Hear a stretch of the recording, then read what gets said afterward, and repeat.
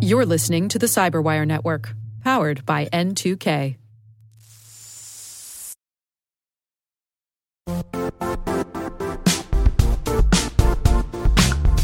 And now, a word from our sponsor, Zscaler, the leader in cloud security.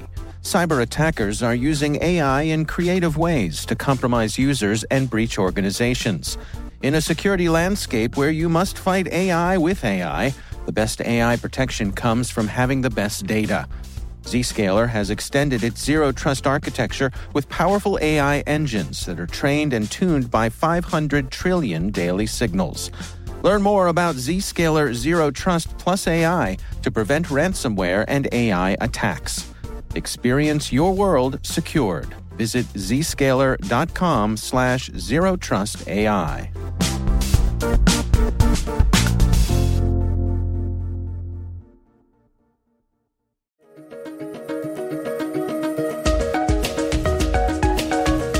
Hello, everyone, and welcome to the CyberWire's Research Saturday. I'm Dave Bittner, and this is our weekly conversation with researchers and analysts tracking down threats and vulnerabilities and solving some of the hard problems of protecting ourselves in a rapidly evolving cyberspace. Thanks for joining us.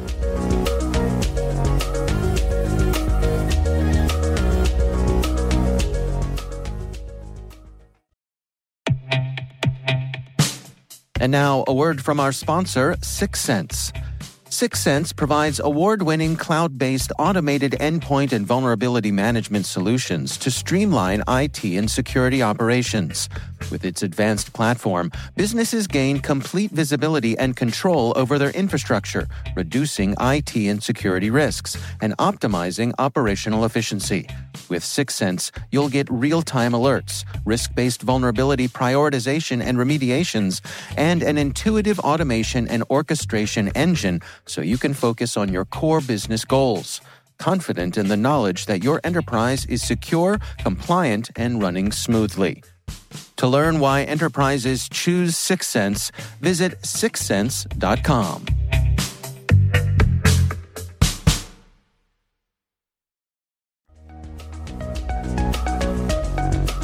What really drove us to come back to this area was it's been a while, and we've not seen a lot in the industry that's changed.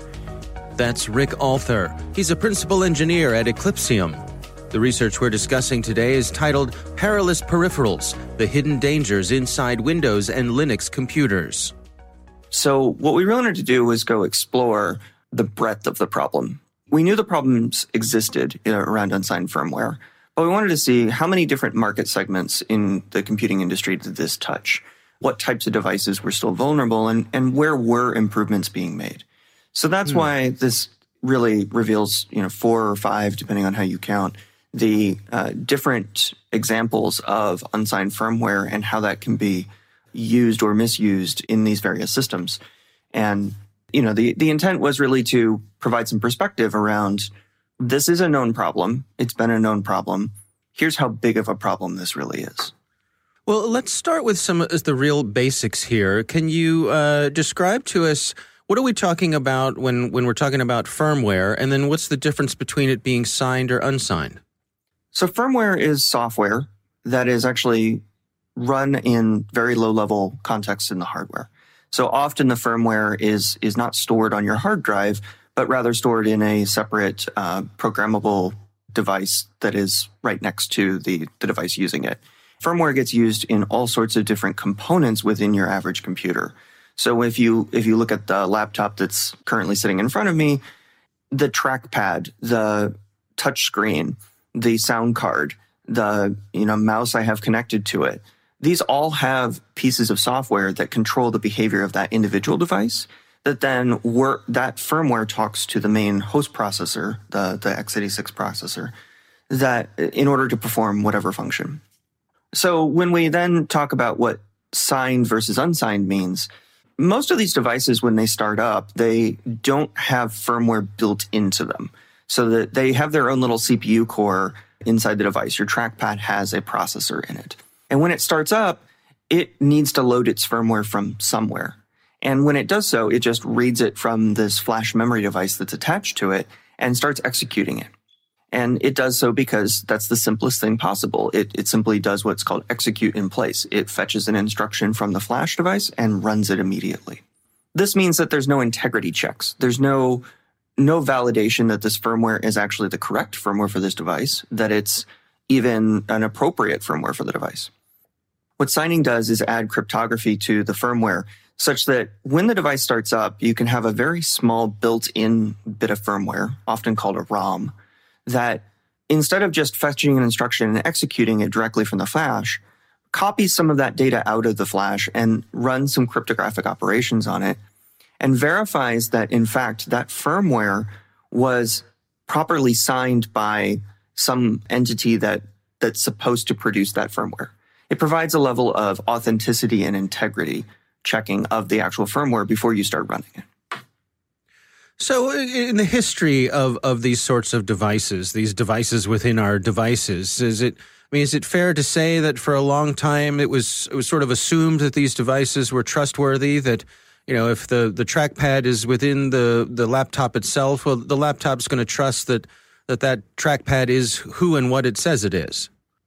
Correct. And even further, it used to be that often the firmware in these devices was fairly static, right? It would be programmed in at the factory and it would live that way for the rest of its life. Nowadays, you see that when you go in and do a software update, Windows update on your laptop or something, you'll see firmware updates be delivered. Or if you go to your manufacturer's website, you'll see firmware updates. And these are because the firmware has gotten more complicated over time and now has bug fixes that are relevant. Well, if you have a firmware update mechanism, that means that the host processor, the system running Windows, actually can replace the firmware on these peripheral devices. And so that's what changes the scope of, if there are mechanisms for doing that updating, then we need to be careful about what updates we accept to make sure that the devices are not being compromised in some way. And that's where the signing comes into play. Exactly. So again, with the ability for these devices to be updated sort of on the fly, what opportunities did that open up in terms of bad actors taking advantage of this capability within the machine? It varies a lot from device to device as to what capabilities you can gain. One way to think of it is, if I'm a malicious actor and I can replace the firmware in this device, the simplest case is to emulate the existing device. So for example, if I'm compromising the firmware on a trackpad, because it's a trackpad, I can easily emulate the behavior of a trackpad. I can essentially have the firmware move the mouse cursor all on its own without your finger actually touching the trackpad. And you might say, well, what good does that do? You can, move it around and make it an annoyance. Well, you can also get a little bit more complicated. And by complicated, I mean sophisticated, I guess, in this case, right? They kind of go hand in hand here. But if I can move the mouse cursor around, I can use that same mechanism to interact with the host system to emulate other aspects of that device. And I can do so in a very rapid fashion. So I could do things like move the mouse cursor to the bottom left corner of the screen where I know the start button always is. And because I know where that is, now I can, click and work through the start menu in a very fast fashion. I can also look at how the device is connected to the host system. In the case of a lot of trackpads or mice or other, pointing or human interface type devices, they use what's called a HID interface or a human interface device. And that is used for both keyboard and mice. Well, if the trackpad already acts as a HID device, I can perhaps emulate not only a mouse or a trackpad, but also emulate a keyboard at the same time. So now I have the capability of moving the mouse pointer and typing, which then opens the case of, well, if I could arbitrarily type in things and move the mouse pointer around, then what can I do with that? I can start up and run various commands. Now, what about other bits of hardware within the system? And I can imagine things like your Ethernet interface or your Wi-Fi. That would be an attractive target. Yeah, this is why we started surveying the different types of devices. And in fact, one of our examples is a Wi-Fi adapter. In this case, the Wi-Fi adapter starts up with sort of a minimalistic firmware or a baseline firmware. And then the device driver from Windows actually is responsible for loading the firmware once the operating system has started up. It updates the firmware to match the device driver. But this means that now I have potential control of the actual network interface. So now I can be in the data path of every bit of traffic going in and out of your computer. Now, as you mentioned, this sort of vulnerability has been known for several years now. Have manufacturers been adapting to this, or are you seeing more and more examples of them signing the firmware? It depends on the space. Certainly when you look at laptops and systems that are designed for use in sort of enterprise businesses, there's more effort put into that situation. You'll see signing applied to the main system firmware, and you'll see things like BootGuard and BIOSGuard being rolled out by Intel and picked up by the manufacturers. But when you move to the peripheral components like trackpads, etc., if you look at how systems are designed and built by the manufacturer, the trackpad is not something that the manufacturer of your laptop builds themselves. They contract that out from, they purchase a pre-built module from someone or they contract that out. And so those other suppliers often are using that same design to multiple of their customers, which means that multiple laptops on the market are going to have the same core component. It may look slightly different, but it's ultimately running very similar or the same firmware. And those suppliers are the ones that are most concerning. And what we found where the least advancement had been made in terms of putting protections in for their firmware.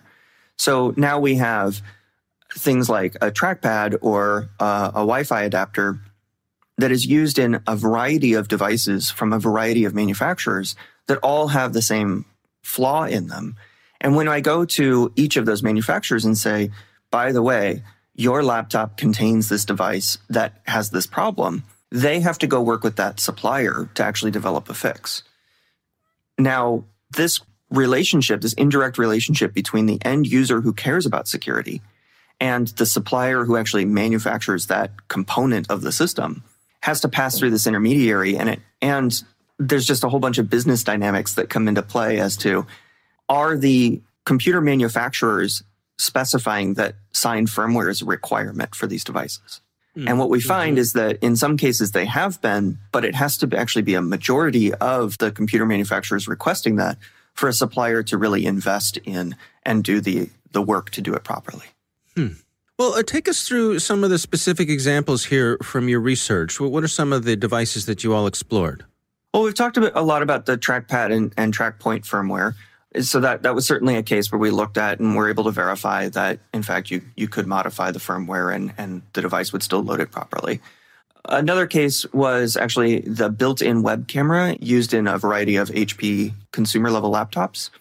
And so in this case, I personally looked in that firmware and saw that there were descriptors, like strings that show up, descriptive text about the device. And so I modified that just to see what would happen. And sure enough, the device accepted it.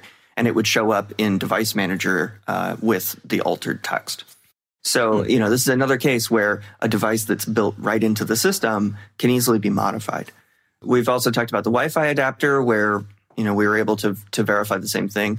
One interesting aspect of that mechanism where the device driver is responsible for loading the firmware is that the device driver itself is signed.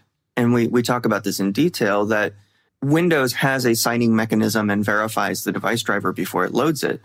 But when the device driver then goes to load the firmware, it's the responsibility of the device driver author, which is usually that vendor, to actually do the correct checks. Windows does not help you in this way. And so there's this belief that, the device driver was signed, and so therefore everything is okay. That's not necessarily true. And we get into some of the details of how you can check individual device drivers for this.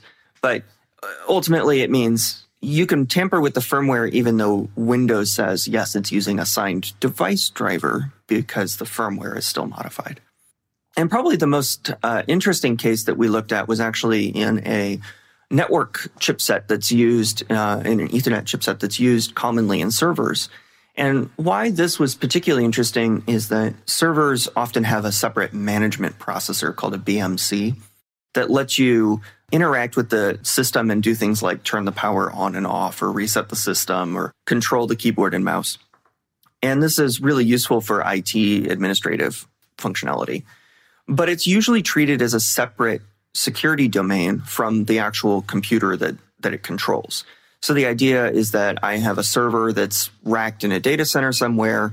The people that are using that system, who are responsible for maintaining the operating system and applications on that system, are one set of security controls. They control the operating system and everything below that. The BMC is then controlled by your IT staff to take care of the system if something were to break such that it wasn't booting anymore or things of that nature. Due to the way that the systems are implemented, the network traffic from both the BMC and the main operating system come together inside of the network interface chip. And it turned out that the way that this was implemented meant that the firmware was actually responsible for enforcing that separation of privileges.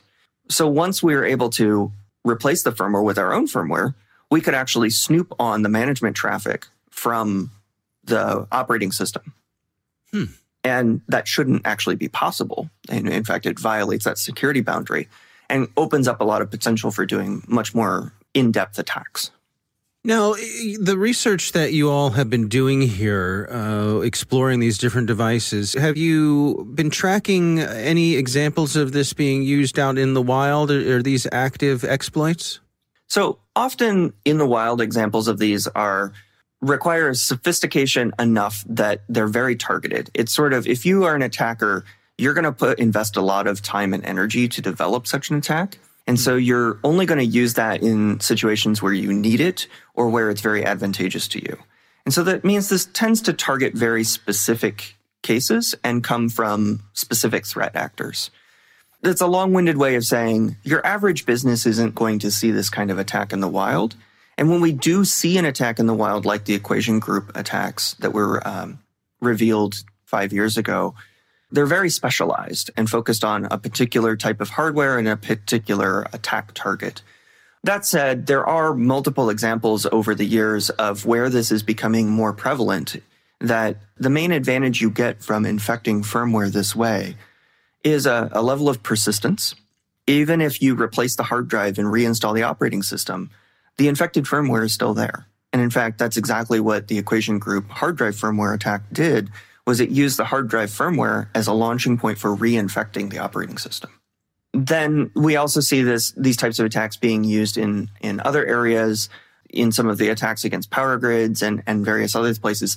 There'll be specific focused exploits against certain types of devices, either to cause that specific device to misbehave or to use that as a persistence and jumping point for other types of attacks. Now, your research points out that this is an issue with many Windows and Linux devices. Apple seems to be taking additional steps to protect themselves against this? So Apple does a variety of things in their system to take additional protection steps. So things like the T2 security chips and those types of things. That said, looking at the devices in their system, they also use a lot of the same off-the-shelf type equipment. So the Wi-Fi chipsets that they use would actually be also used in other systems. We did not do an extensive look at Apple systems, nor did we look at components that happen to be used in those systems. My experience says that every machine I have looked at has at least one vulnerable component. So what are the take-homes here in terms of the level of concern folks should have and the mitigations they should put in place? What are your recommendations? Well, one aspect is if there is a vulnerability in your firmware, the mitigations are going to come through a firmware update for that device. So get a little bit more in the habit of staying up to date on, do I have the latest firmware for my device? In the past, that used to be only update your firmware if you're experiencing a problem.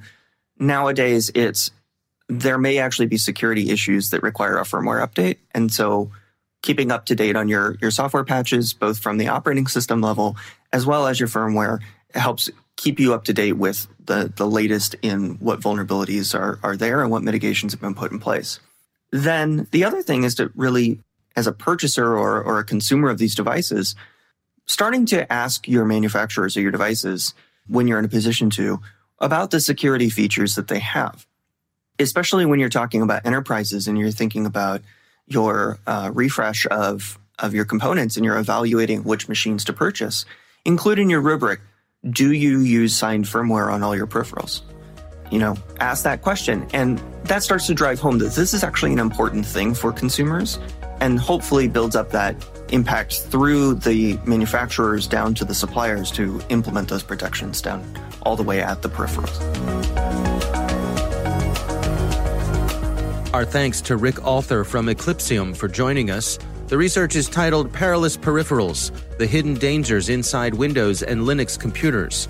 We'll have a link in the show notes.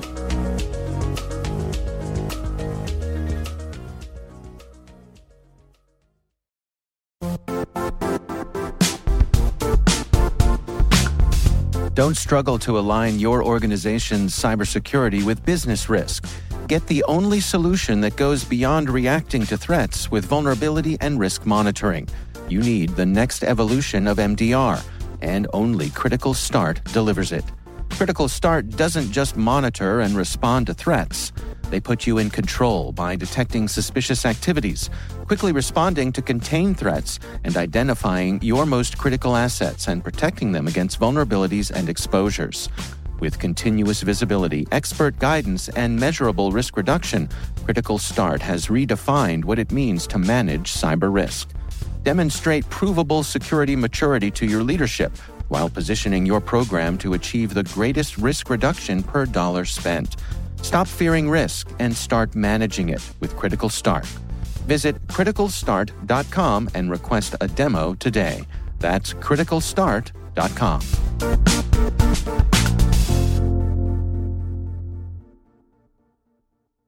The CyberWire Research Saturday is proudly produced in Maryland out of the startup studios of Data Tribe, where they're co-building the next generation of cybersecurity teams and technologies. Our amazing CyberWire team is Elliot Peltzman, Puru Prakash, Stefan Vaziri, Kelsey Bond, Tim Nodar, Joe Kerrigan, Carol Terrio, Ben Yellen, Nick Valecki, Gina Johnson, Bennett Moe, Chris Russell, John Petrick, Jennifer Iben, Rick Howard, Peter Kilpie, and I'm Dave Bittner. Thanks for listening.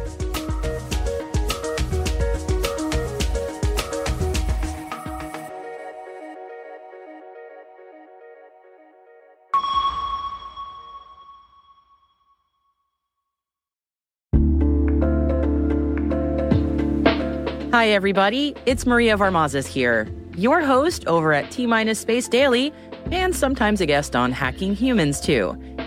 We here at N2K CyberWire work hard to bring you concise, intelligence-driven news and commentary, and we'd like to know how we're doing. Please take a few minutes to complete our audience survey and share your feedback to help us continue to grow and meet your needs. Visit cyberwire.com/survey. That's cyberwire.com/survey to get started. Thanks so much for your input as we reach for the stars. It means the universe to us.